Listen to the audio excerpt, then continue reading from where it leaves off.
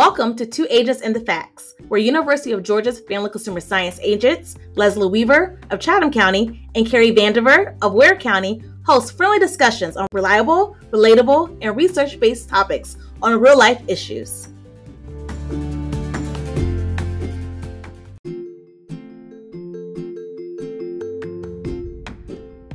Hi, Carrie. Hey, Leslie. How are you? I'm feeling good today. How are you? I'm feeling good. We're here. We're making it. So what are we talking about today? First off, we're talking about living well. It's a must. It's a must. And it's a challenge. So the National Extension Association of Family and Consumer Sciences promotes the month of March as Living Well Month. Living well is what we always promote, right? As facts agents, that's what we do. Mm-hmm. Whether it's nutritionally, financially, physically, mentally, safely, or other ways that fall into those categories, family and consumer science educators' main goal is to teach our audiences to live well. That's what we hope we're doing with this podcast. That's what we hope we're doing with the classes that we teach in our communities. That's what we hope we're doing with everything we do, even outside of work. That is our mission, is to help our friends and family and whoever live well. NEAFCS chose a few specific topic areas for living well this year, and we wanted to touch on one that we think is very important, which is social wellness. Yes. Now, what does that mean? Social, when you say social wellness, I think about how you socialize or how you keep yourself up in a crowd, right? Yes. That's not a term you hear often, social wellness.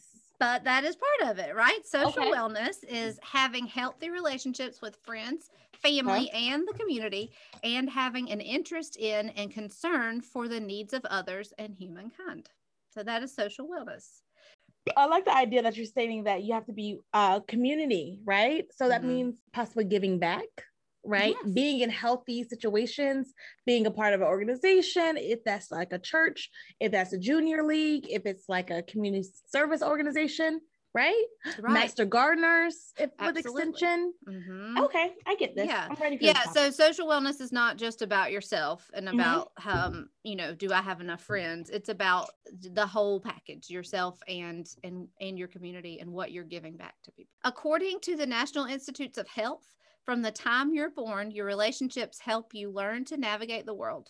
You learn how to interact with others, express yourself, conduct everyday health habits, and be a part of different communities from those around you. So not just your own community, but communities maybe you're not as familiar with, right? Mm-hmm. Positive social habits can help you build support systems and stay healthier mentally and physically. So both the National Extension Association of Family and Consumer Sciences and the National Institutes of Health provided some tips on ways to boost your social wellness. The first one is, and you kind of touched on this already, Leslie, but the first one is to make connections with someone who supports you daily. This can actually help protect your health and lengthen your life. Ways to make connections are, like Leslie was saying, join an activity or hobby group like a cycling club, a bridge club, master gardeners, something like that. A walking club. Yeah. Yeah. To volunteer, like Leslie said, to help with a community cleanup day, when it's okay to do so, to travel to new places and meet new people. You want to be sure that you have daily contact with someone or multiple people that support you with encouragement and kind interactions, or who contribute to your life and relationship in a positive way. I agree with this. I'm going to show a quick story. I like to go to eat, and I usually go eat alone. And I sit at the bar. And usually when I sit at the bar, because I don't like to take up a table for like a big party or anything. So when I sit there, usually it's always like another couple there. So it's always great to just exchange and healthy conversation. So that's forming some form of a healthy, not relationship, but conversation. Does that make sense? Yeah. So even if it's not someone that you're not going to stay connected with, still you formed a relationship in that moment. Yeah. That's a healthy good, setting. Yeah. I thought of that. Ways to do that. Share feelings honestly, right? Yes, share. Yeah, thank you, Leslie. Share feelings honestly. I feel like Leslie and I have a healthy relationship. We do. we have a very healthy relationship, and she's my person. She's my work person, and a little bit out of work too. She's my person. So, and ask what you need from others, right?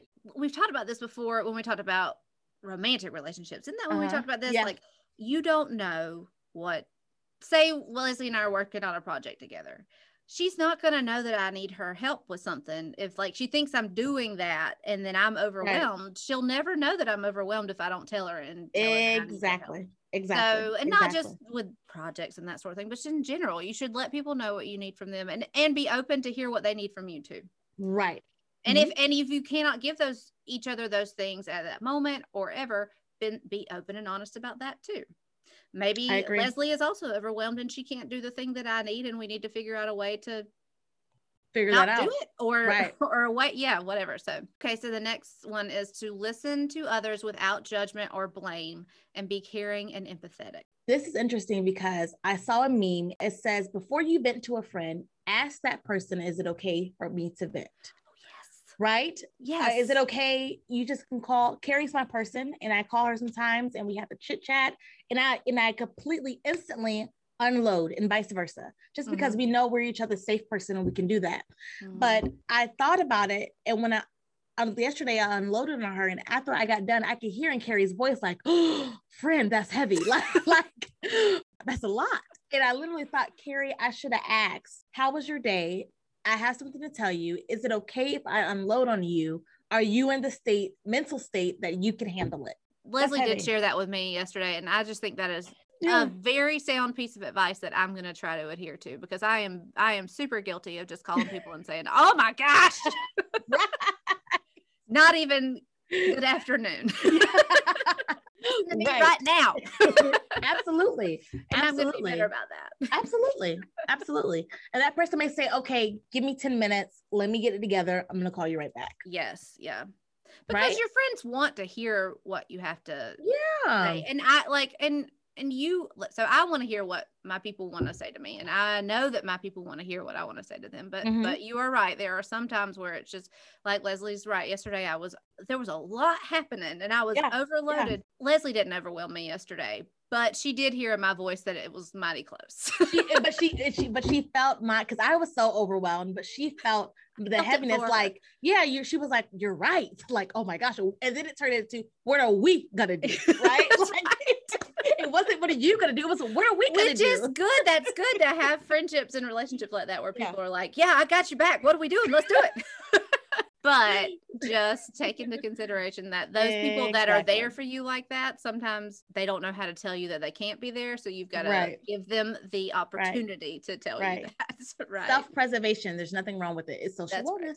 That's right. Thank you, Leslie. I think sometimes we really have to be careful and take in consideration of asking our friends and our loved ones, "I have a problem. I need you to listen. I respect you to listen.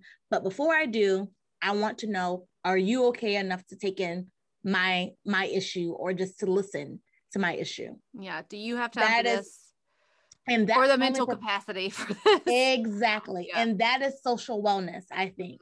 That's not only just for you, but for those around you, because sometimes you just get so bogged down with all the stuff that you already have. And then when you listen to others, you have nothing else to give. And you want to listen to others. Right. But that might be the thing that breaks. That might be the thing that breaks you. Is just hearing that one more thing. Exactly. You have enough to give. So next time you call your friend to vent, just say, "Hey, before I say this, how are you? Or is it okay for me to unload on you today?" What's the next tip? That's a great tip. So it's important to know what a healthy relationship looks like and how to keep your connections supportive. So we might think we have relationships. All of us have had relationships in our life, just friendships, romantic relationships, family members, whatever. Sometimes they're not as healthy as others. And it's important to make sure that we're focused mainly on the ones that are healthy, and keeping things healthy. Right? That makes sense? Yeah, so true. All right. And another just is to disagree with others respectfully, and that conflict should not turn into personal attacks. There's just no reason why, if you disagree with someone, that you can't get along, that you can't talk to each other respectfully, that you can't still be buddies. Right. We have friends that we don't agree about a lot of things, but we're still close companions and enjoy each other's company, and we don't get in fights about what we don't agree on. We just have disagree. Those boundaries and know. Right. Yeah. And it's cool to talk to them in a respectable boundary, because you will go in thinking it's a disagreement, but towards the end of that conversation, it may be like a misunderstanding or unawareness. So definitely keep that. But and like you said, it's okay to disagree. It's okay, but it's just to keep that balance of respect there. And if it's about, so it's about a difference of opinion, that's one thing. If it's about something that's going on between the two of you, then just find ways to compromise. Yes. And to come to agreements with one another and to get along and keep that healthy relationship, because it is not worth burning bridges with people that you love over, did you want coffee or hot chocolate this afternoon? Right. It's just, yeah. The next thing that they suggested is to keep yourself, your family, and the people that you have relationships with healthy and active. So where you live, work, or go to school can have a big impact on how much you move and even how much you weigh. Being active with others in your community can have a positive effect on your health habits and create opportunities to connect. You can help your community create ways to encourage more physical activity. And that's true. We were actually, our colleague, Becky Collins and I had just started our spring walkaway series. We do a virtual walkaway series, and we just started it on Wednesday. And we actually were just having this conversation about how in our more rural communities that sometimes it's harder for people to feel safe walking out on the street, just as an activity, walking, riding bikes, whatever, out on the sidewalks or whatever, because either, there's broken sidewalks, and I don't mean just like broken, not maintained, but also broken, like on the street that I live on, there's a stretch of sidewalk and then nothing. I mean, that it's not completely sidewalked. And so you're on the sidewalk and then you have to be on the street, and people drive too quickly on that street. Or one of my favorite stories, actually I've got lots of stories about walking in my town, not where I work, where I live. But one time I was walking to my job there when I used to work there before I started working in Waycross. And I can't tell you the number of people that stopped and rolled down their windows to ask if I needed a ride. People I knew and people I didn't know. Right. Like, are you okay? Can I give you a ride? And then another time, I just wanted to walk to work. I'm really enjoying myself. And then another time I was at work and a friend called me, and my dad, who also lives in town, was walking to the eye doctor's office. And so, but my friend saw my father walking down the road, and she saw him walking on the sidewalk, and she said, I just saw your dad out walking. You might want to call him and just make sure he's okay.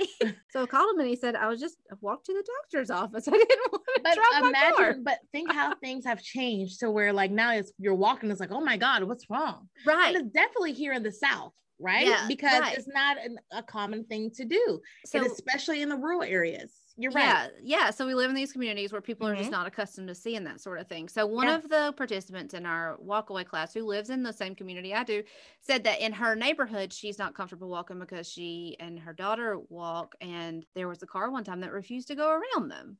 In their residential neighborhood. And so what we talked about was finding a way to, if you can, to get other people, encourage other people to get out and get walking in your neighborhood too, or form those walking groups like you have with Walkaway. And the more people in our community we can get doing those sorts of things, the safer it is. Yeah. So you've built your community, you've built relationships, and you've made it more physical activity, accessibility to people, to more, it opens up more opportunity for more people in your. All right. And so next on the list is bond with your kids. With children, being sensitive, responsive, consistent, and available to your kids can help you to build positive, healthy relationships with them.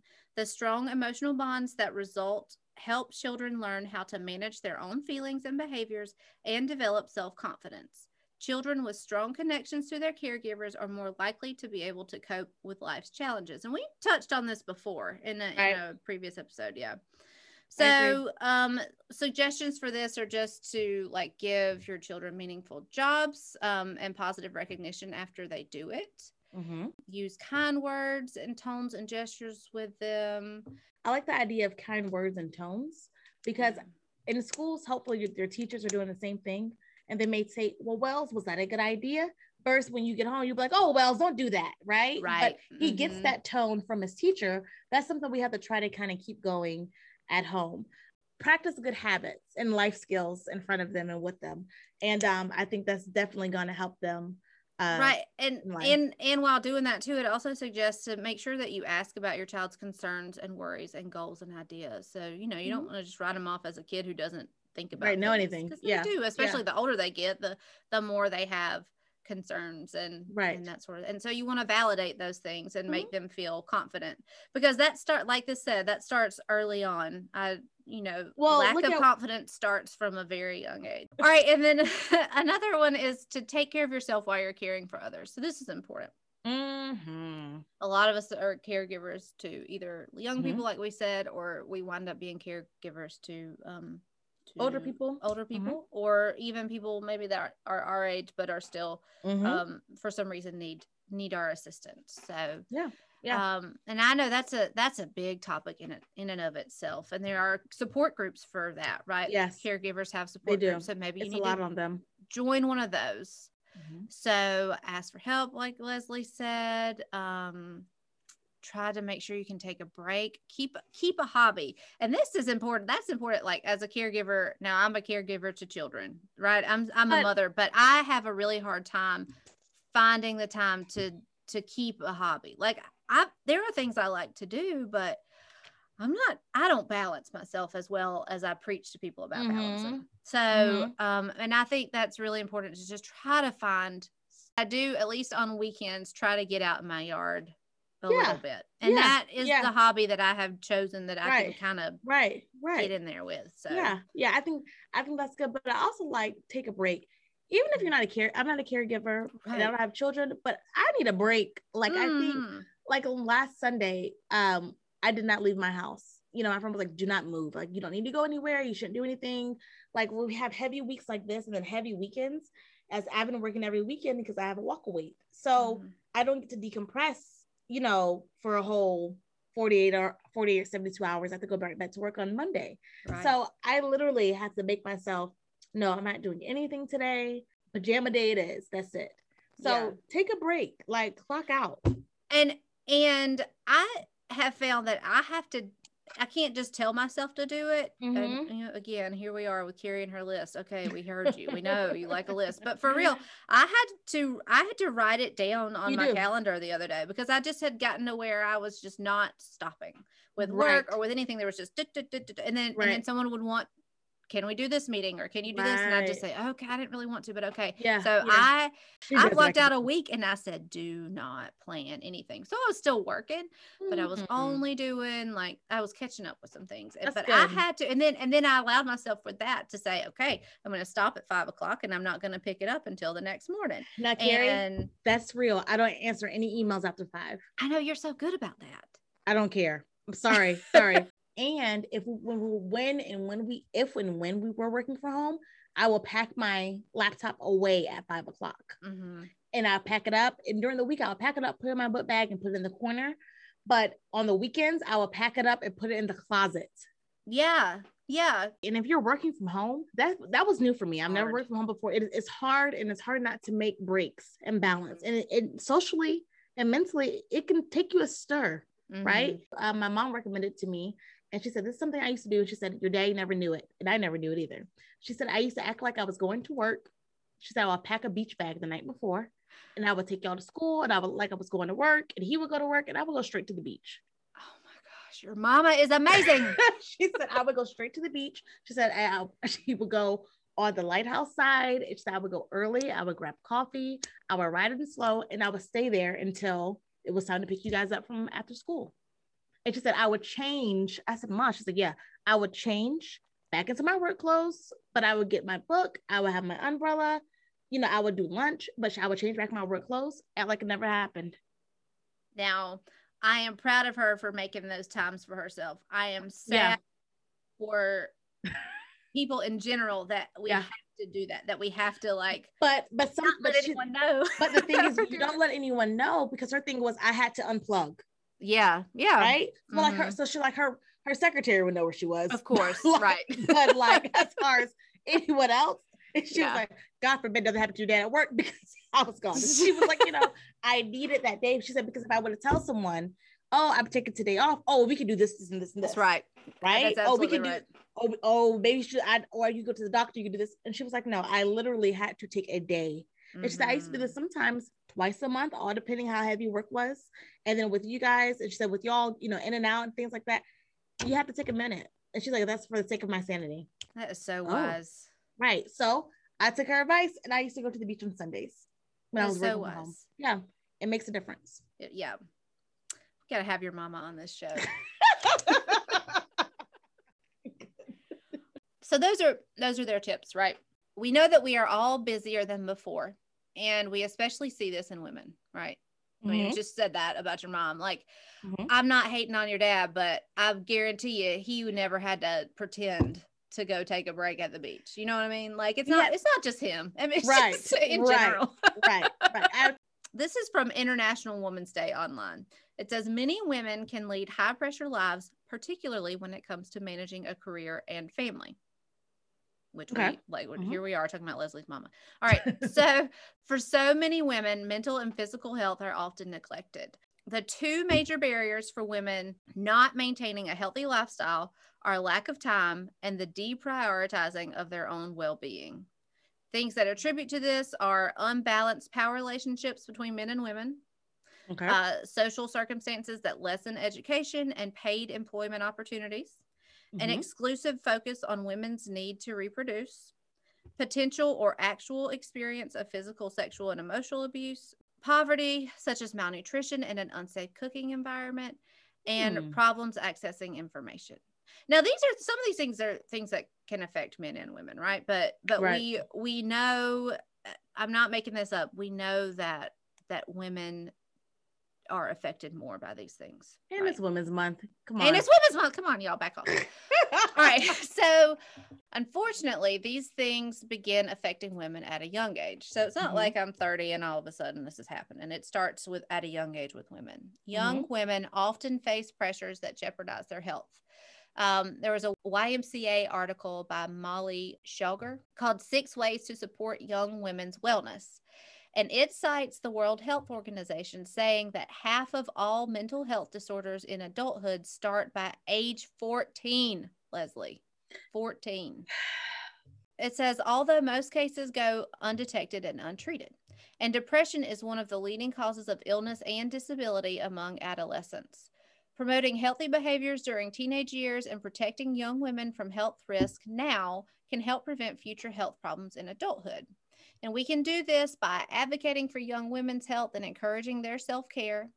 Encouraging their social health, talking about mental health with them, promoting healthy eating habits, encouraging physical activity opportunities, inspiring their confidence by supporting their talents and interests, and encouraging them to try new things.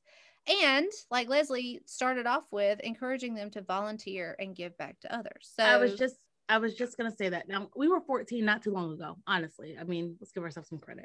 Okay. So we weren't. So here's the thing. But during that time, you're going through puberty. Your body's changing. You're starting a new chapter of life, middle school. Or no, you're starting high school then, aren't you? Yeah. Good Lord. Like you're trying to find your place. You're reinventing yourself. So it's like, it's a lot going on. So you're right. Social wellness. You want that child to be involved in extracurricular activities after school, 4-H, cheerleading. That's the time they're learning how to balance. But during that time, as a parent or a guardian or a role model, you need to kind of watch them and their social wellness. How is Marianne handling all this? How can she juggle all this? This is too much for her, right? Let's find her medium. And you want her to be able to maintain herself and her mental wellness and her social wellness to be an independent person. Yeah. So for Marianne or for Tommy, like, is basketball and soccer and volleyball, is it all too much for him? Like, let's figure this out on top of the necessities and the needs that you have to have, schoolwork. Yeah. So that all matters. And how mentally are they taking that in on top of eating healthy, being active? If they get a C, do they shut down completely, or are they? And how do we handle them? Exactly. And how do we handle ourselves with all of their, because again, their health is important, but so is ours. So I mean, everything is a balance, and we just need to know how to be a part of it. International Women's Day Online says also, it's important to not only focus on self-health, but also on the health of loved ones and others close to you. I just said that. You did. We can write articles. We know it. Yeah. Womanhood involves encouragement, support, and community. And health is one of those areas where women can lift each other up, right? It's true. Make health an easy topic of conversation with you, with your friends and your family. Share health tips and concerns. Join exercise groups or buddy up to go to the gym or go for a jog. Set goals together and celebrate when you achieve them. Watch out for any warning signs for bad physical or mental health. And most importantly, give out compliments. A happy smile is a big boost. Good health isn't just important today, but also for tomorrow. So start making positive changes now by listening to Two Agents and the Facts. Exactly. Agreed. So I like the idea of the women's support group. I like that. Right. And then that it just wraps it all up, right? Like that's the main thing. Social health, make sure you have supportive people, make sure you are supportive to people. Right. Make sure you're taking care of your friends, make sure you're taking care of yourself, make sure you're taking care of your family, make sure they're taking care of you too. Period. Done. So I wanted to close this out with, I found this quote from former governor of Texas, Ann Richards. Okay. Women's Month, right? So let's quote the women. There you go. She said, if you think taking care of yourself is selfish, change your mind. If you don't, you're simply ducking your responsibilities. That is the truth. And we have said this before, but we are our biggest responsibility. We are. If we're not taking care of ourselves, we can't take care of the people around us. So. Take a break. Do what you got to do for you. No one's going to take care of you the way you are. Right.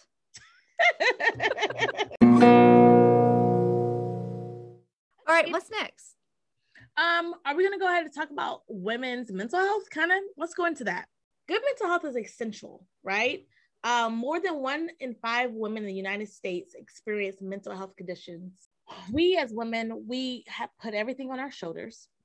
We are so busy, so overwhelmed, and the anxiety builds. That's what I'm saying that I need to stop saying. I say, oh gosh, my anxiety's kicking in, right? Like I can feel it. I'm getting nervous. I'm getting overwhelmed. It happens. And people, women in particular, we just keep going with it. We think that's how we're built. We can go, we can function, it'll be fine. But it's not fine. We have to take care of ourselves. Many mental health conditions, such as depression or even bipolar disorder, affect more women than men and affect women in different ways than from men, okay? So we have to be serious about our mental health. And mental health issues, some of them cannot be cured, but they can be treated and they can be maintained so we can all live a better life. When do you think the signs of mental health in young adult women start to emerge? When do you think they get all that stress? When do you think they see it? When they're 19 or 20? Is that Very right? Good. Yes. Mental health in many teens happen. Thinking about myself. Well, let's talk about it. They happen in when you're teens and when you're 20. That is so often when you go to state schools, for example, you have the infirmary. You go there, you can get Band-Aids, you can get Tylenol, you can get whatever you need, right? That's in your tuition. They'll take you to the hospital, take you to the doctor, whatever. But every state school in Georgia and their infirmary, they have a mental health area. And you can go in, you can talk to someone, they can prescribe, they can refer you to someone. They have different activities, they have events, because in the 20s, most teens or young adults, especially women, that's when their mental health peaks. That's when, like, if they have issues, if they have like that bipolar, if they are genetically for bipolar, genetically for heavy depression and anxiety, that's when it's coming. In their 20s, especially in colleges if they're away from home, because they're in a different environment, they have a different caseload. They're learning to adjust to things, and they're affected by things differently because they're kind of missing that support system, right? So they have to kind of form their own and figure that out. So mentally, that's kind of when it peaks. I've seen a lot of infirmaries, the mental health areas and things, they have like check-in nights for women. Let's have a fun girls' night or mental health check-in, right? Because that is around the time that it peaks. Researchers think I could have used that when I was in college. I could have used something called that to attract me to it. Well, and Carrie, I can say from my personal experiences, I remember starting schools with young ladies and like people living on my hallway and things. They end up you could tell over time they kind of check out, right? Stress overtakes them.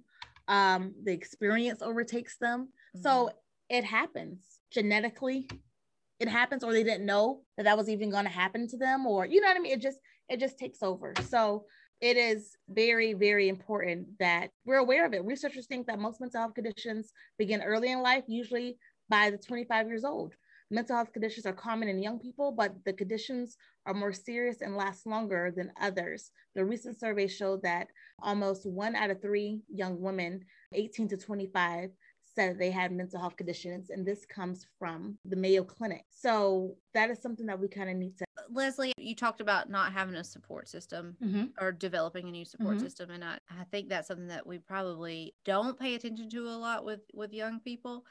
This is not coming from anything. This is coming from Carrie. So I may be saying something wrong, but with young people in we talk about middle school peers and bullies and that sort of thing. And in high school, maybe it lessens a little bit. And then once kids go off to college, or not even in college, they're just becoming adults or whatever, they're still in that age of sort of adolescence where they're, I mean, I didn't have relationships with other females in college like I do now. And now I have best friends that I've had all of my life. But our relationships are significantly different now than they were when we were in college, because we were still learning how to be adults and people and treat each other, and we didn't have those support systems like we were just talking about, those social connections where we're 100% respectful of one another and supportive and all the things, and know how to be there to recognize when another one needs help, or at that age you're still too selfish to notice those sorts of things, and you're going through your growing pains, right? You're going to make a lot of mistakes, you're going to figure it out. So you don't have that system, like you said. And that has really just hit me just now. It does. It matters. Has a lot to do with it matters. Health, obviously. It matters. And then for young women. And especially when you go, you have to kind of form that new trust and that new support system with strangers. I remember when I went to college, I met my one roommate at SAT prep, like 2 weeks before school started.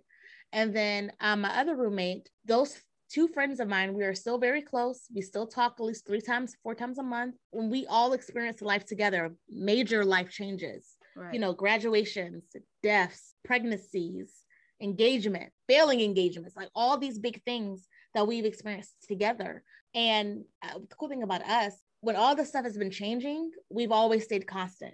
Right. Maybe not every day, but we've stayed that constant. You know what I mean? We've changed mentally. We all have a good breakdown. If life is good to you, you may have one good breakdown. You know what I mean? if you're doing it right. You see what I'm saying? Yeah. So, but they have stayed the same, and they stayed that constant. So, and those are my first college roommates. Shout out to 210. Yeah. And the warning signs for this could be, but the sadness and feeling of hopelessness, and the misuse of alcohol or even drugs, dramatic changes in eating and sleeping habits, appetites decreasing and changing. Well, that's college, right? You're going to introduce a freshman 15. Okay. Exactly, right? 3 meals a day, you know what I mean? Snacks, and then that happens. And that can work towards social wellness and the mental health of not only just a female, but a male too. Like, pay attention. If Wells came home from college and he's just eating just awful habits, he's playing video games all day, you're just like, okay, what's going on? You haven't been outside, your window's not open, get some sunlight in here. Those things matter. Social withdrawals, aches, headaches, seeing or hearing things that are not there. These are all signs when it comes to mental health that we all need to look out for, man and woman, but definitely for young ladies in their 20s. If you feel like, hey, my kid went to school as a great princess and now she came back as something I don't even know her, like, ask some questions to just see how her patterns are going. Well, it could be that she has just grown into a different adult because she's had some freedom. And so I don't want to say that all of these are signs. No, it could be. Don't listen to us. Just changed, and that's fine too. But don't listen to us. They go raid your kid's room. Like, that's right. I mean, I know a lot of kids are home perfectly normal. Yeah. Don't worry, like, they're rude. That may be this. Yeah. I can remember my first time coming home after college, and it was just like, I've had peace of independence. Like, what do you mean we had to go to bed? Like, these things, they matter. So just FYI. Okay. Okay. Our final topic is about just strong women in general. Now, Leslie, I know you know this. So this is, when I ask this question, it's really for our listeners. Did you know that the discipline of family and consumer sciences, or what we used to call home economics, is largely responsible for getting women into higher education and into the workforce? Yes. Yeah. I knew that. Yeah, the original major. I know that. That's right. Yep. So the first women admitted to the University of Georgia were allowed to study home economics. This was in 1918. And then the first female to graduate from UGA was Mary Creswell, and she studied, obviously, home economics. So the dean of UGA's College of Facts, Linda Kirk Fox, who we all love dearly, is I found her quoted in a 2019 article on an online magazine called Boom Athens. She said, "It's always been about more than cooking and sewing. In fact, just the opposite. It became the avenue for women to pursue higher education." With that? So in the 1800s, home economics taught young women to manage their households. But by the early 20th century, it had become a true academic discipline. That article that I just referenced says that soon college-prepared young women began to serve in education, research, and community outreach. Home economists taught in grammar in high schools, worked in agricultural extension service, and did research in the food and utilities industries. But people still did not, and some people still do not, right? Think they think of this as just like a women's work program. And people still say, you see these articles all the time, like, bring back home economics. What about home economics? Well, it's in the schools, people. It's in your communities. It's in the schools. And when you said it's women's work, I thought, we got Brad. And we got Brad and plenty more, right? There's plenty of men. Right. So they think of it as that instead of seeing it for the academic and hugely influential program that it really is. So in response to that, the field changed its name to Family and Consumer Sciences in the 1990s. So graduates of these programs, like Leslie just said, are male and female, and they have a huge variety of fields and roles. And I'm a proud Family and Consumer Science graduate. Me too. So in addition to the wonderful work that Leslie and I do, right? Facts Today is the comprehensive body of skills, research, and knowledge that help people make informed decisions about their well-being, relationships, and resources to achieve optimal quality of life. So the field represents many areas, including personal finance, nutrition, parenting and childcare, interpersonal relationships, family systems, career exploration and preparation, family resource management, design and merchandising, interior design, the apparel industry, and environmentally responsible construction. Family and consumer science professionals are not content to observe life. They are dedicated to helping families better their situations. We are social wellness. I like that. That's a t-shirt. Seriously. That's a t-shirt. You're right. We are social wellness. We are social wellness. Facts. Facts. We are social wellness. I like that. Good. All right, so individuals in the field of family and consumer sciences have been responsible for things. Pioneer research, developing consumer goods. Listen, labeling on textiles. I'm into like fashion and textiles. Did you study any of that in college? Yes, we had a fashion and textiles class. Lived for it. I didn't study any textiles stuff. We had to. Oh my God. Well, our head of our department, she was really big in textiles, and she worked with the county for like the police officers and the firefighters. And when it came to like their uniforms and things like that, like making sure that it was up to code and things, she always did really a lot of things for Halloween. Make sure that the kids' costumes were flammable, they were the proper textures, they were safe. I thought that was so fascinating. Are you people hearing this? That is important work. Seriously. Hello. I do a Halloween handout every Halloween in regards to costumes, because these costume places, they create these costumes and they're flammable. They may not be the safest. They could be choking hazard. So all these things that we need to be aware of. But we, family consumer science people, this is what we do. That is just one of the many things that we do, right? Exactly. But how cool is that fashion? That's so cool. Thank you for that, Leslie. So I'm sure y'all are out there saying, okay, ladies, you said this was about strong women. I don't know what's going on. You're just talking about family consumer sciences. You lame-os. First of all, it's not lame. Y'all better calm down. And second of all, family consumer sciences is not just females. It's females and males. We have said that too. Right.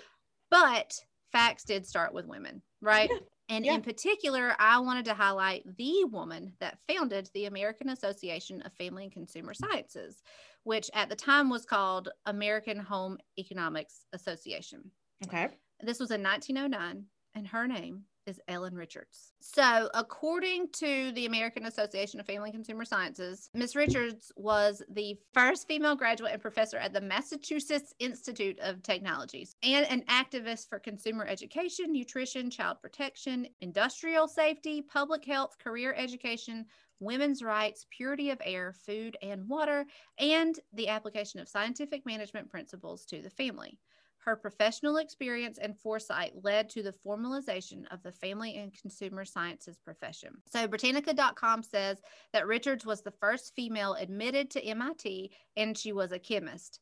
She pushed for the opening of a woman's laboratory at MIT and encouraged women to enter sciences by providing opportunities for scientific training to women.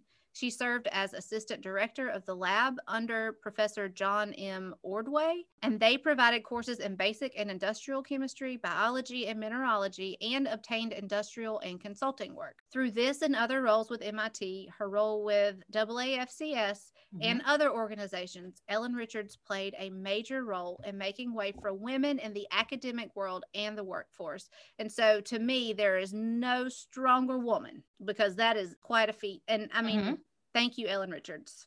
There you go. Thank you, Family and Consumer Sciences. There you have it. And the cool thing is AAFCS is still around.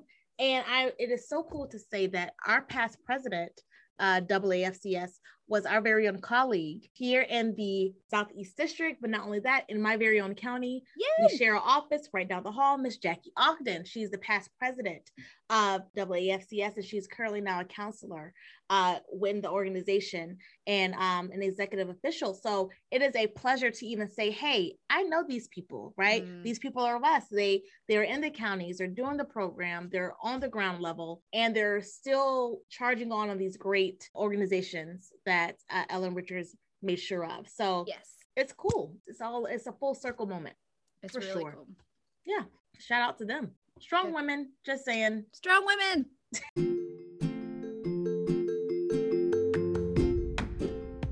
Okay, Carrie. So strong women, we're in there. What do you think?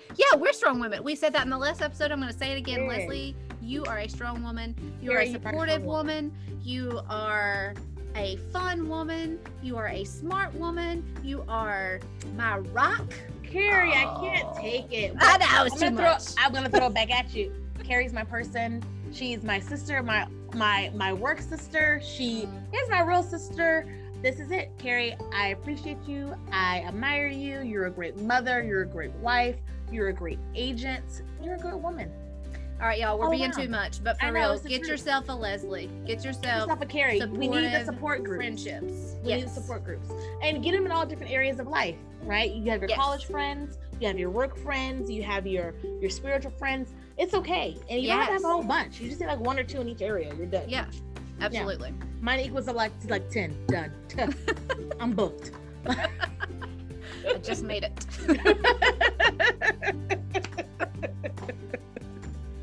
Well, this was a lot of fun, Leslie. It was fun. So I hope everyone enjoyed. First of all, I hope everyone enjoyed our session of us unloading on you. And I hope you can use this. And let's remember, let's celebrate our strong women this month and keep it going. And let's take these tips into consideration. And please Facebook us, put some comments on the page. Let us know what you think. All right, you guys have a great one. And this was Two Agents and the Facts. Bye.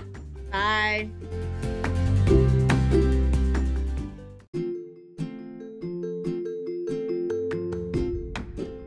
Thanks for listening to Two Agents and the Facts. We will drop new episodes every second and fourth Monday of the month. Find us on your favorite podcast app and follow us on Facebook. The University of Georgia is an equal opportunity, affirmative action, veteran disability institution.